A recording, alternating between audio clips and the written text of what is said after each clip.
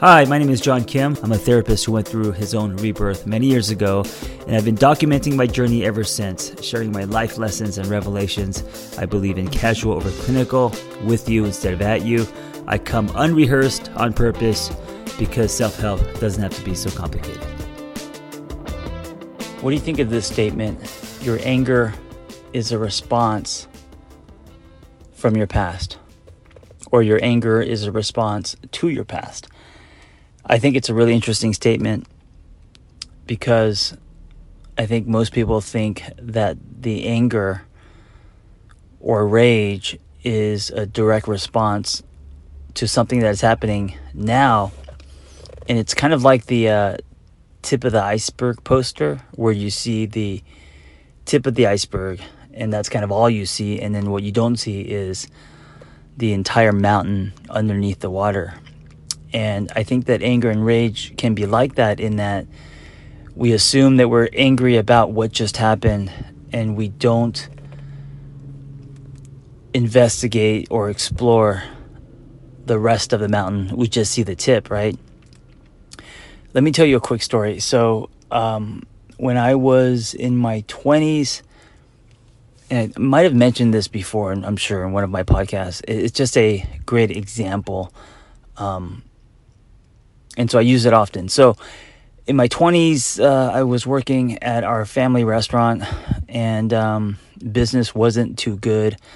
I was pursuing screenwriting at the time, and the laptop was a brand new invention. This computer that you could actually, carry around, that was portable. And I remember thinking to myself, "Oh, I need one of these," but they were really expensive. And I ran into this guy who he was selling laptops out of the trunk of his car. And, he admitted that they were stolen, but I could give you a laptop for $500. And I think at the time they were like $2,000 or $3,000. They were really expensive. And I remember going to our family business restaurant bar and telling my mom, I'm a writer. I need this tool. I need this laptop. I need this computer. It's for my writing. It's gonna, and of course I didn't need it because it didn't matter if I wrote on a laptop or a desktop. But I don't know. I convinced myself that I needed this because it would help me with my writing. I could go sit, it was portable, so I could go sit in coffee shops and stuff. And so I begged my mom for the money. She didn't have it. She did have it, but she didn't have money to spare. And $500 was a lot of money back then. And so I kept asking for it, and she finally gave it to me. Said, "Here, take it. Go. If you feel like you really need it, then it's an investment." And so I go and buy this, and I come back. I open it up, and it's a box of bricks. And I remember the rage. I was so angry. Like I visualized hunting this guy down and like stabbing him, right? And I should have known because when I gave him the $500 and he gave me the computer, he like mentioned, yeah, I'm in a gang. Like out of nowhere, I didn't even ask, but he mentioned that he's in a gang, and I think he said that obviously because he knew that I would open this and maybe possibly come after him. And so he kind of planted that seed that he was a dangerous person or that he was a gang. Anyone who announces that probably isn't in a gang, but I remember that, and you place it back really quickly, and then you see all the holes, right?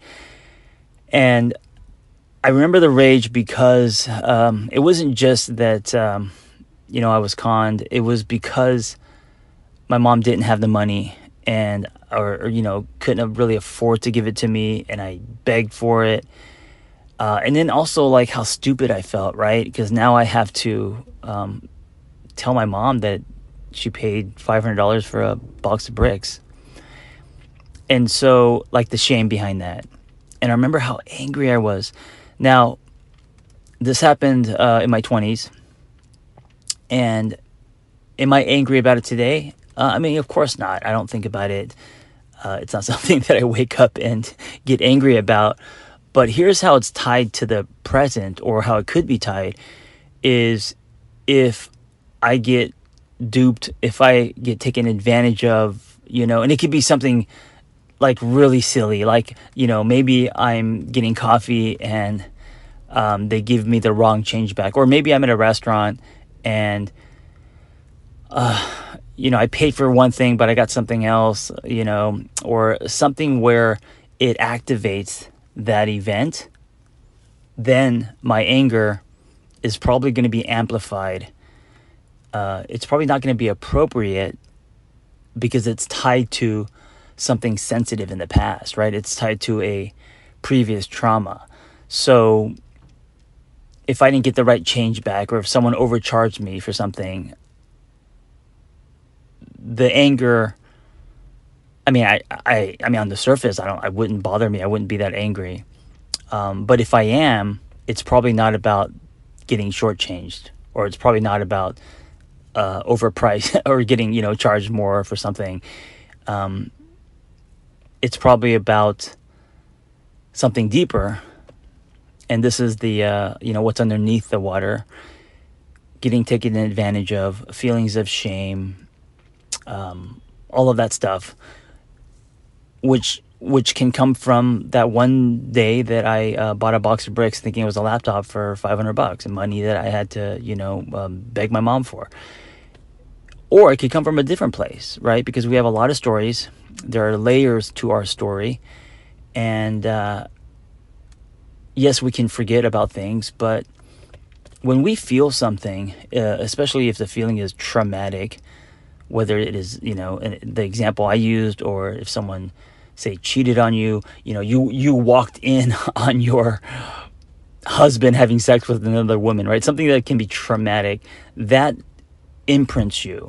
And a lot of this happens in childhood. I mean, so much of us, we've been through so many traumatic things in childhood, abandoned, abused, I have a friend who said when she was like 10, she was in a church going to the restroom, and like some adult opened the stall door and just kind of stood there, right? And nothing happened. He didn't abuse her or anything, but he kind of stood there for a little too long before he left.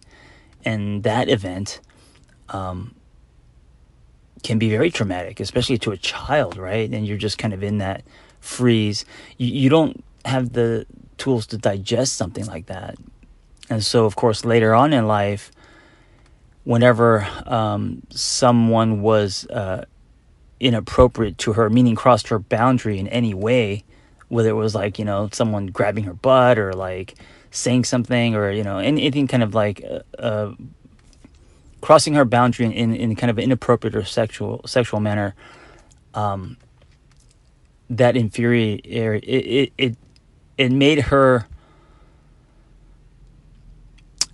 say or behave in a way that was almost uncalled for, because of the pattern of people crossing her boundaries in her life, starting with that memory of when she was 10 in the bathroom stall, right?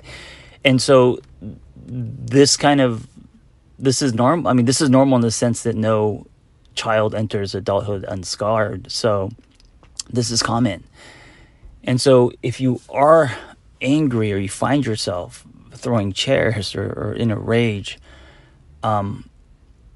ask yourself where that could be coming from, because it's probably not because of what just happened, right? It's never about what's on the surface. And a lot of people don't get to discovering their inner process and how they are, because they just look at what's on the surface. Oh, I'm mad because I got fired. Is it because you got fired, or is it because of something deeper that is making it's making you activated, and it's tied to something in the past? If we can start to look at why we're angry in that way and do a deeper dive, investigation, exploration, and instead of just convincing yourself to not be angry, or instead of just dealing with what's on the surface of what happened, if you can kind of get to the root of the problem and process that, allow your body to digest and metabolize. I mean, a lot of times we freeze from trauma and we store that in our body and we just kind of push it down. And I think a lot of us becoming less angry is working through old trauma, working through old things, allowing yourself to feel, deploying empathy and compassion, and metabolizing through, I'm not saying play it back and re-traumatizing yourself, but metabolizing through processing it, hopefully with a therapist.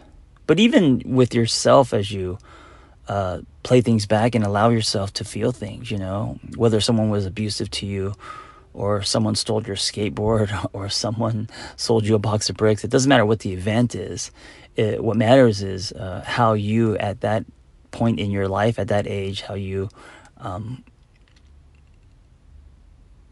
interpreted it, how you pushed it down, how you weren't able to digest it. I feel like that's kind of what makes it traumatic, because sometimes you take two people, they both experience the same trauma. One doesn't impact them much at all, and then the other person, has PTSD, and this happens a lot when people go to war. Some people come back really traumatized, and other people don't, and it's all unique and individual to the person and how we absorb what happened. And so it's not about saying that because it wasn't sexual abuse or it wasn't, something big, that it wasn't traumatic, because something quote unquote smaller can happen to you or not that big of a deal, and that can be very traumatic. One could hear my story of buying the box of bricks and think that's just like silly, and that wouldn't affect, maybe it wouldn't affect someone else at all. But for some reason at that time in my life and where we were at financially, it really impacted me. I feel like it traumatized me in a certain way. Anyway, just another way to look at anger, to not see it as just something that is happening now, but how is it tied to your past? And I think that can be a really important door into self-discovery, letting go of the past, working through what was. And so you could live more in the moment and not allow things that have happened be tied to who you are today, how you love today, who you want to be, your growth and your evolution. Thank you for listening. Be well. Hey, if you have a passion for helping others and you want to create a more meaningful career or add to your current skill set, it's time to become a life coach with Lumia. When I became a life coach many years ago, there wasn't anything like this. So I developed this program alongside with Noel Cordeau, Lumia Coach Training. And it's amazing. It's 100% live and online, meaningful, evidence-based education, real people, real community, ICF accredited too, with 20 diverse instructors and a thriving alumni community. Go to theangrytherapist.com and click on Become a Coach and explore Lumia Coach Training. I'll see you in class.